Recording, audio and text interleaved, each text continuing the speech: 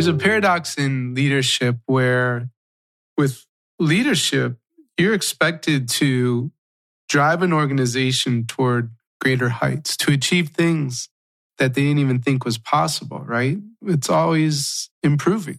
In schools, we're learning organizations.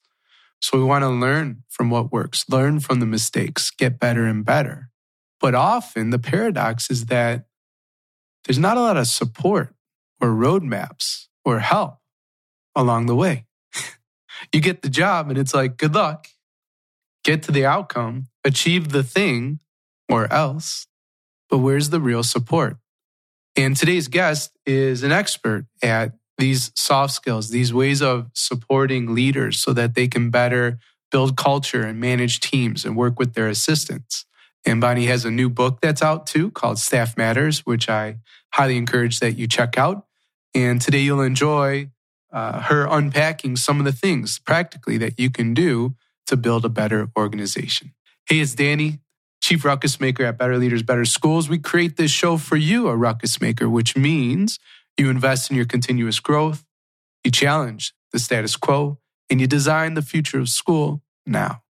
We'll be back with the main conversation after a few messages from our show sponsors.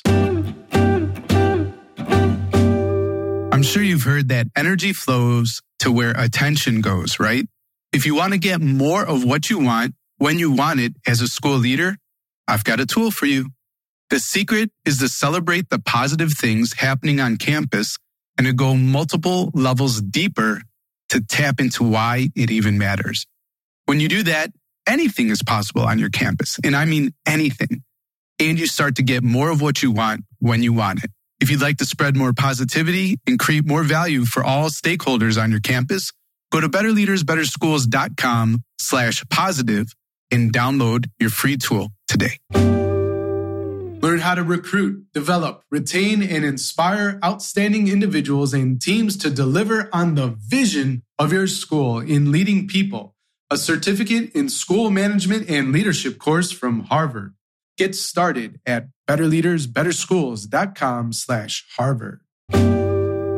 How would you like to increase student talk by an average of 40%? More student ownership, more student discourse. Check it out for yourself by trying out TeachFX. Go to teachfx.com/betterleaders to pilot their program today. If executive functioning skills are integral to student success, then why aren't they taught explicitly and consistently in classrooms? I have no idea. why that doesn't happen. But what I do know is that our friends over at Organized Binder have created a new course that will teach your teachers how to set up students for success via executive functioning skills. Learn more at organizedbinder.com/go.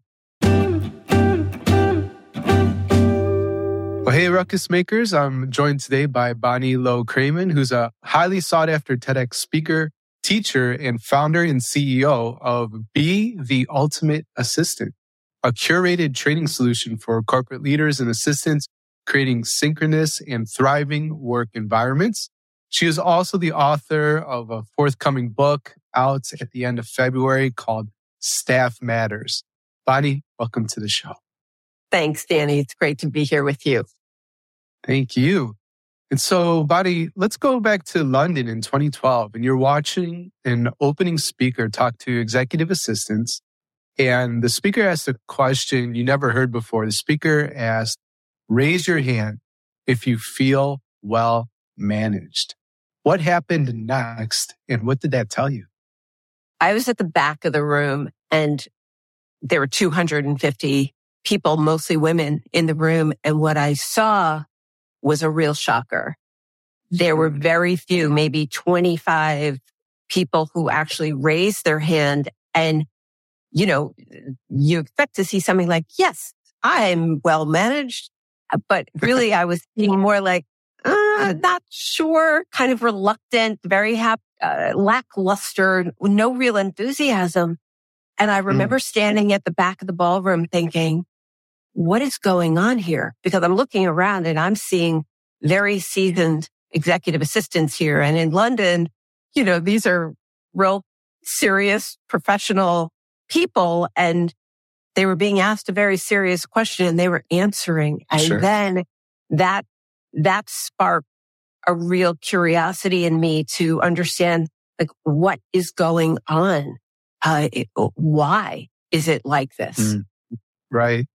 Yeah. And I think we're quite curious about that too. You know, like you said, you expect folks to raise their hands and say that, yeah, I'm well managed, you know. But I don't know when you first began your career, but I remember coming out of college thinking, oh, well, I had an assumption in my mind thinking, well, whoever's managing me, who's ever given that responsibility of being my executive, they must know a lot and they must be right about everything because they're being given this responsibility. And wow, it didn't take very long to find out that that's not true, right? Yeah. We make assumptions about organizations, leaders, you know, that are highly effective. And you think that the training, the support, all of that would be there. But more often than not, when you look under the hood, so to speak, there's an absence, there's a void. You know, I'm currently working on a book myself on entry plans for principals. And you would think that, you know, districts would say, here's what highly effective principals do. Here's basically a roadmap, if you will, for running an effective school. And that's just not the case. Usually you get the job and it's like, good luck. Don't mess it up. You know, so anyways, and I think that brings us to another question. When you got home from London, you read an article and the article's title was, "We wait too long to train our leaders," right? Isn't that kind of what we're talking about? But what did the article teach you? I mean, this was aha moment number 2, where when I started digging into the research, you know, I was putting my mind on the fact that, well, okay, so where do leaders learn how to manage people? And the obvious answer is, you know, MBA programs, business schools. That's obvious, right? And I started looking into the curriculum at, you know, very famous business schools and then smaller ones. Found that article written by Jack Zenger in Harvard Business Review called "We Wait Too Long to Train Our Leaders." And it was one of those moments that made me gasp because what he and his team had done. And Jack has written many books, and I've since met him and been in conversation with Jack. He and his team did a poll of 17,000 leaders around the world in 2012, and they figured out that the average age that a leader gets their very first training is age 42. And it was like eureka. That's the reason. You know, it's not that leaders were setting out to be poor leaders. They simply haven't learned how. And even worse, in 2021, during the pandemic, Jack and his team did the poll again, Danny. And they figured out that the average age is now 46. So it went up 4 years. You don't have to be a math wizard to figure out that most leaders are out of school more than 20 years before they get their first training in managing people. And I asked Jack when I had a chance to speak with him in New York City, I said, why is that? Why are business schools, even some prominent ones, not teaching this? And he said, Bonnie, it's the wheels of academia move slowly. And, you know, apropos to our conversation today, and it has not been in the curriculum. The curriculum is about black and white subjects, you know, macroeconomic, international finance, accounting, that kind of thing. And he said, Bonnie, what you're talking about are soft skills, emotional intelligence, relationships. And he said, the truth is most college professors are not trained to teach that. The silver lining in the pandemic is that business schools, and business professors have told me this, they are taking a look now. They are revising curriculum now in 2023, started in 2022 to add curriculum into the program because no leader has been trained about how do you manage a workforce that's partially at home, partially in the office, working in a hybrid remote way. Like, it was unprecedented when the pandemic hit in 2020. So obviously, you know, business schools are keenly aware that some changes need to happen. So that's a really great thing. Yeah. The issue with that is curriculum's not going to be ready till 2024, 2025. So what do people do in the meantime? It's an issue, Danny, I think, of the world running far faster than our human ability to keep up with those changes. That's what I see. And my hope is that Staff Matters can create an opportunity for some new conversations between the leaders and the staff that's sorely needed, desperately needed. Yeah. And figured out, some of the, I guess the soft skills that you mentioned, right? In terms of leading effective teams, and it's something ignored. You were talking about in business school, same is true, right? When you become a principal and you're going to graduate school to get that certification, it's about assessments, it's about discipline, it's about legal, but not necessarily how to manage and work with people to create change. And it's such a missed opportunity, but all those little things are actually what leads to the outcomes that we want.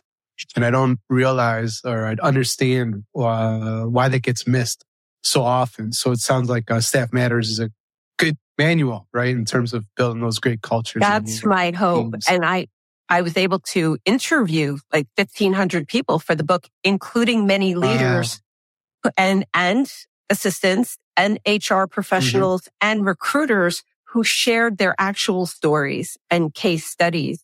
And I asked leaders, where did you learn to manage people? And they confirmed that they did not learn it in business school, including, that I had got approval from people to include their stories in the book. People like Hubert Joly, who teaches right this minute at Harvard, and he wrote the book, The Heart of Business. He's the former CEO of Best Buy. He understood the value of going out of his CEO office and going to, down with the people who are selling you your phone and your computer and your television sets, But even he said he did not learn how to manage people in college. So it doesn't seem logical to me that in 2023, we're leaving it to luck. And that's not good enough. I see that staff are suffering because of that lack of education. So, that's why I'm delighted to be speaking with you today. And, let us really put the spotlight on this subject because it's no longer possible to begin your job either as a school principal or leading a company, large or small, and not receive any supplemental training to how to do it well and which leads to retaining people or chasing them away. What do you want? Yeah. So do you have some practical advice? If that's the reality, it could be 2 decades before a leader gets that great training. And so there's a absence of training, but there also is probably many instances of other leaders who haven't gotten training. They're doing their best, but they're providing actually a really poor example of what to do, right? It's more an example of what not to do. So the ruckus maker listening, if that's their experience leading a school, what advice would you have? What did they do? Step 1 would be to look at the people who are already on the payroll. No matter what the organization is, somebody at some point hired each and every one of those people for a reason, at least one reason, but probably many reasons. And so Danny, what I see is one of the biggest opportunities that leaders are doing is that they're skipping over the people they've painstakingly hired in the first place. Those staffers see and hear everything, but they may not be saying what they're seeing and hearing out of fear or feeling as if their opinions and their thoughts really are not of interest to their leaders. And my suggestion for any leader is start with, if you have 1,000 people on your payroll, of course it's impossible to talk to 1,000. I'm saying choose your top 5, from different departments, just like Hubert Joly did, to go down to the floor and meet with the team leader, actually have conversations with some key staff members who what I would bet any of them a nickel is that once you start asking questions, how are things going? What are you worried about? What do you see that we could do better? What do you feel that is happening that you wish I knew, but I don't know, that you think I don't know? And then just listen. Because if you choose selectively, carefully, people to, they call them listening tours. You've probably heard that term. Choose carefully people who you want input from. And I promise every leader, they're going to get an earful. That's one of the easiest things to do. And during the pandemic, the leaders who had the highest retention were the ones who spontaneously on any given day picked up the phone and called staff members and said, "Hey, you're home. How are things going? How's the family? Anybody sick? How are the kids?" The idea that leaders actually care to ask is one of the easiest things to do. And it's the thing that is missed most often. Right. Well, it's that quote, right? People don't care how much you know until they know how much you care. I think it was Teddy Roosevelt, but I could be wrong on that. So I think that's what you're illustrating. I buy that.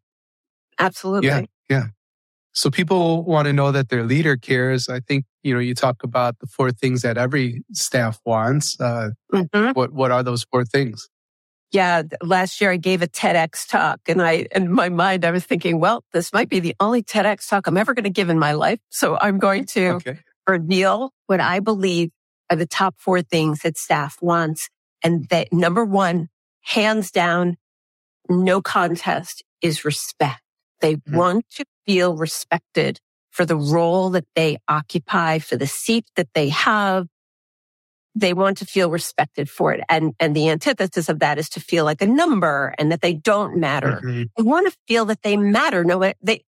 It can be the janitor. They want to feel that they matter for what they do. Right. Second thing is to have a sense of belonging and purpose in the company, that there's a reason that they're there and that they are part of a system and they understand expectations and other people see them for who they are. They have the freedom in belonging. People then are free to be who they are. And I've had staff say to me, Danny, that they stay in jobs that might not necessarily be the highest paid, but they stay because they feel free to be exactly who they are. Number 3, fair compensation. People want to be paid fairly. And there are far too many people in the world who, in all the tumult with the workplace, are underpaid. And then 4th is to receive ongoing support for professional development and growth. There's almost nothing more powerful than for a staffer to have money invested in their professional development, which sends a message. The message they get is, I'm worth it. I'm worth taking time off to go to that class, and my executive is willing to pay money for me to go. It's another way of having a staffer hear words like, these are golden words, things like, I have complete confidence in you. I believe in the work you're doing and we appreciate you. Those kinds of things are gold to staff. So it's respect, belonging, fair compensation, and support to keep learning and growing. Beautiful. In that order. That's right. Okay. So cool. I'm enjoying this conversation, Bonnie. We're going to get into some messages from our sponsors. And when we come back, I'd love to hear about how we can work with our assistants more effectively. Oh, I love that. The Better Leaders, Better Schools podcast is proudly sponsored by Harvard's Certificate in School Management and Leadership. I know many mastermind members and many ruckus makers who listen to this show that have gone through the program and have loved the experience. But don't just take it from me. Let's hear how some of the Harvard faculty describe the impact and their heart for this program. Leadership is joyful work, empowering others to do their best work. Principals do that with teachers, and teachers do that with students, and empowering others to educate themselves or to be educated is just one of the most important things we can do in this world.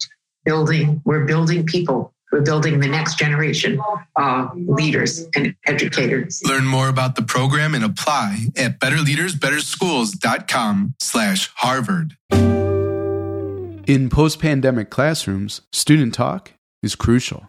And when classrooms come alive with conversation, teachers and students both thrive. TeachFX helps teachers make it happen. The TeachFX instructional coaching app provides insights into student talk, effective questions, and classroom conversation quality. TeachFX professional development complements the app and empowers teachers with best practices for generating meaningful student discourse.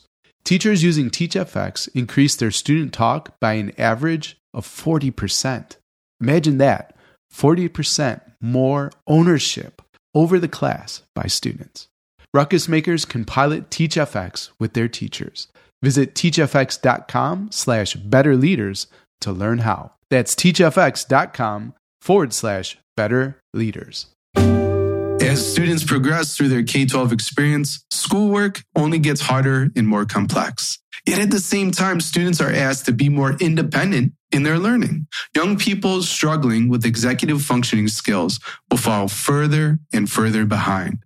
The pandemic, let's be real, it's only made things worse. The remedy is found in equipping students with executive functioning skills. Our friends at Organized Binder have released a new self-paced course, and it teaches you how to teach these executive functioning skills and set up your students for success. Learn more at organizedbinder.com/go and start setting up your students for success today. Again, that's over at organizedbinder.com/go. And we are back with Bonnie Loh-Kramen, the author of Staff Matters, which is coming out. If you're watching the video, if you're listening to the podcast, the book Staff Matters is out. You can go pick it up. And before the break, I mentioned how I'd love to talk to you about working with our assistants effectively. Most principals, not all, but most have some kind of assistant. And usually they are underutilized, right? And so what tips do you have with effectively working with your assistant? Yeah, I've worked with several groups of school secretaries, and that education is one of the few remaining places using the term secretary. So in some, they're being referred to as assistants. So it's essentially the same. But a school, we refer to assistants in the world as the backbone of the organization and right arms to their leaders and the eyes and the ears and the lifeblood. Yeah, they're pretty important. They're pretty important. And yet, you point to one of the main complaints of assistants around the world, and that is that they feel underleveraged and underutilized. Now, there's no sense hiding from the fact that no one works as a school secretary because they're looking to get rich. Right, Danny? Yeah. Right. Totally. The motivation to work in a school is different than working in a corporate environment. And so there needs to be an acknowledgement that there are all kinds of reasons why people hold down jobs. But if someone is selecting that work, the baseline for all work, no matter if it's a school secretary or anyone actually, is to be treated as a professional and with respect. That is the basis for all relationships. And I would urge principals to explore as secretaries SME, SME, subject matter expertise. Subject matter expertise is a SME. Everybody has a SME. We all are walking around being experts in at least one thing, but probably many things. And what I see is that any assistant is being asked to do, the job description, the tasks on a paper. Right. But it's not so simple, especially in a school setting. What's not on that task list is to have, really great communication with parents and students and teachers and be the eyes and ears for the principal. And so it serves the principal to perhaps allow the school secretary to sit in on a meeting or two that she, all secretaries are still 95 to 97% female. So chances are it's a woman. To have her sit in on a particular meeting or two upon which she might have some input.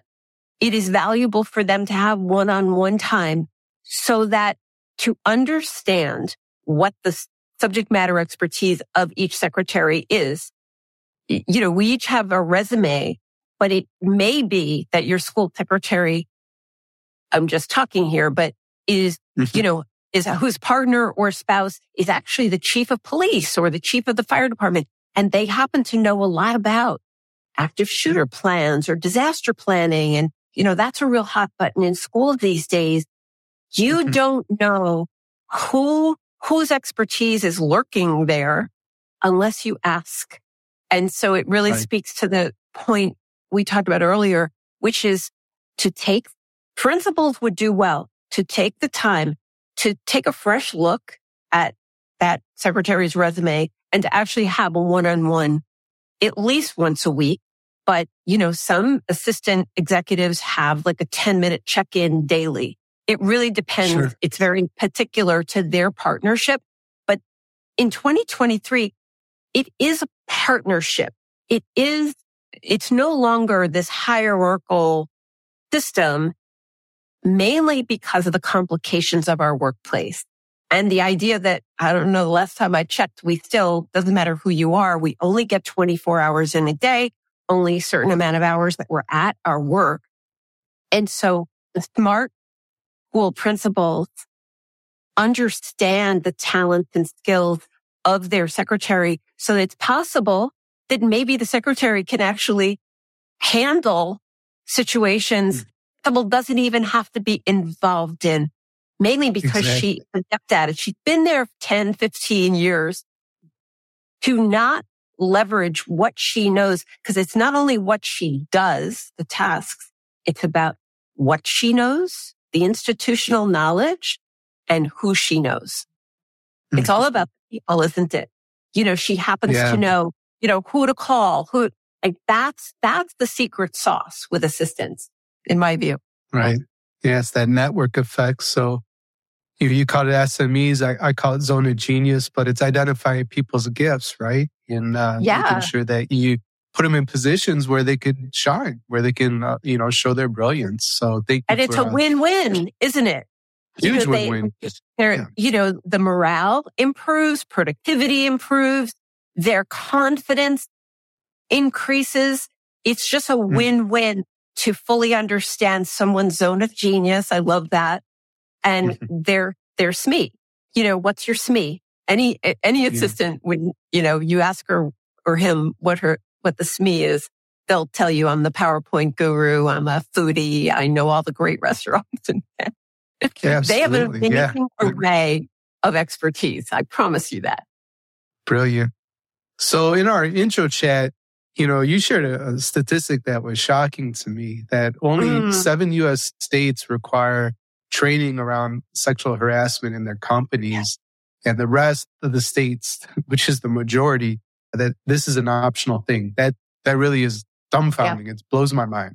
So, maybe it's true for schools as well, but we want to have environments, obviously, that are safe and inclusive and welcoming, and not, where you'd find sexual harassment. So how can schools create those safer environments? It is a complicated subject, and any staffer would quickly acknowledge that no real change happens in any institution, whether it be corporate or educational, without support from the top. That unless it's supported from your leaders, it's not going to happen. So therefore, and in my books, I have a whole chapter, I literally call it Sex, which is about gender in the workplace. And I expose the reality, the data around the subject. Because the reality is that when, the majority of people who are sexually harassed are women, it's not that men are not sexually harassed. Some are, but the vast majority are women, and the vast majority of perpetrators of sexual harassment are men.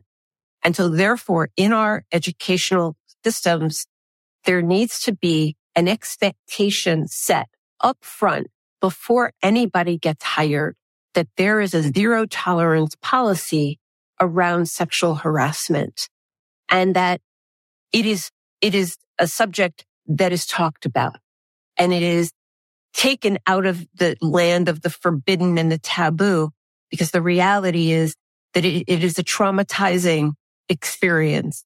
Any woman who, and I've experienced mild versions of it in my life, fortunately, but some of the stories that I share in the book, and some are not shared, are jaw-dropping.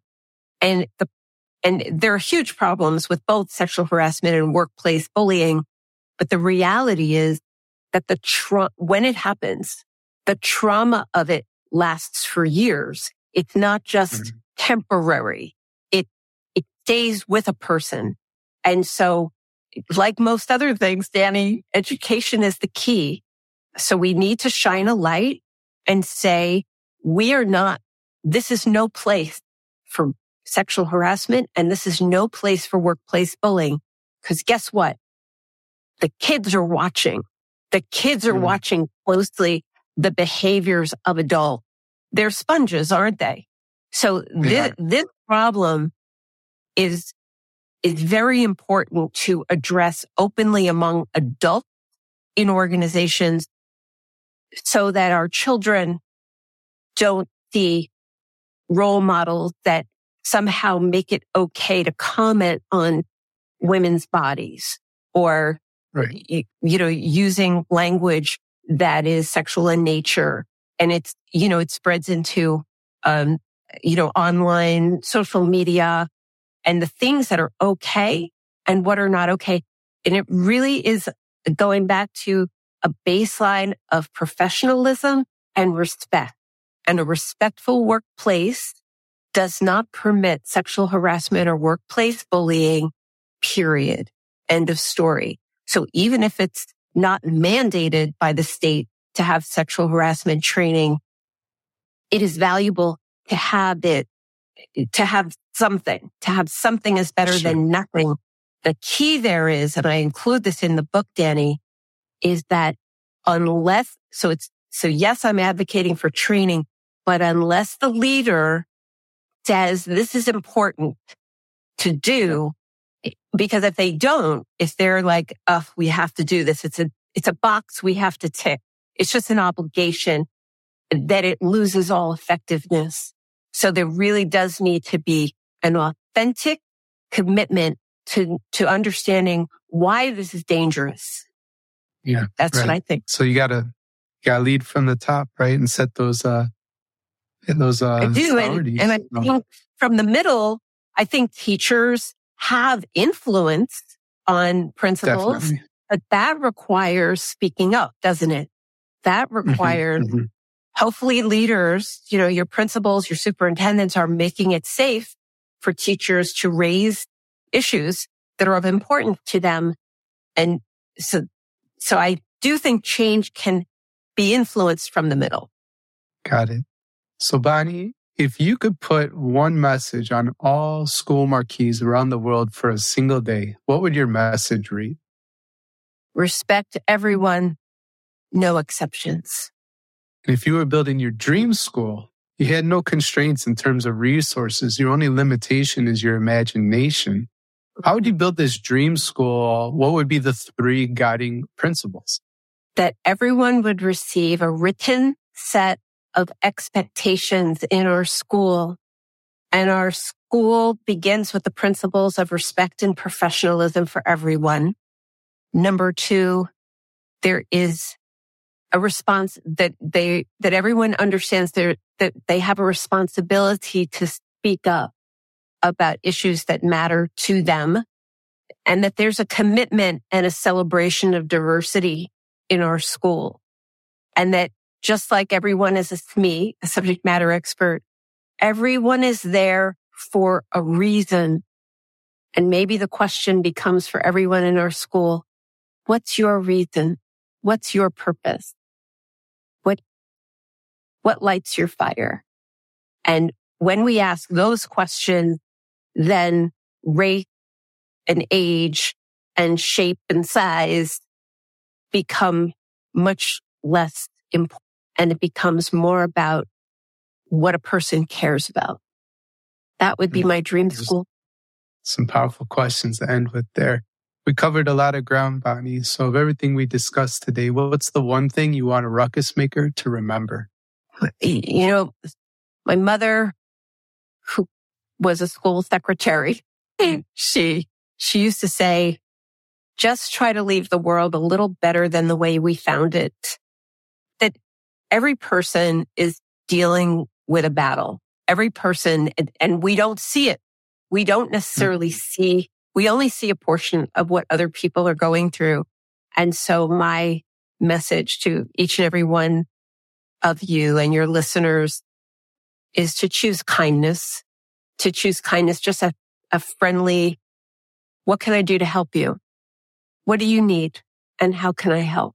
Kind of thing. That may be just the thing to make somebody's day. And, we just don't have any idea how we really do touch people in the world. So every day's a new opportunity to give it another shot. And I think that's a worthy endeavor. Thanks, Danny. Pleasure. Thanks for listening to the Better Leaders, Better Schools podcast, Ruckus Maker. How would you like to lead with confidence, swap exhaustion for energy, turn your critics into cheerleaders, and so much more? The Ruckus Maker Mastermind is a world-class leadership program designed for growth-minded school leaders just like you. Go to betterleadersbetterschools.com/mastermind. Learn more about our program and fill out the application. We'll be in touch within 48 hours to talk how we can help you be even more effective. And by the way, we have cohorts that are diverse and mixed up. We also have cohorts just for women in leadership and a BIPOC-only cohort as well. When you're ready to level up, go to betterleadersbetterschools.com/mastermind and fill out the application. Thanks again for listening to the show. Bye for now and go make a ruckus.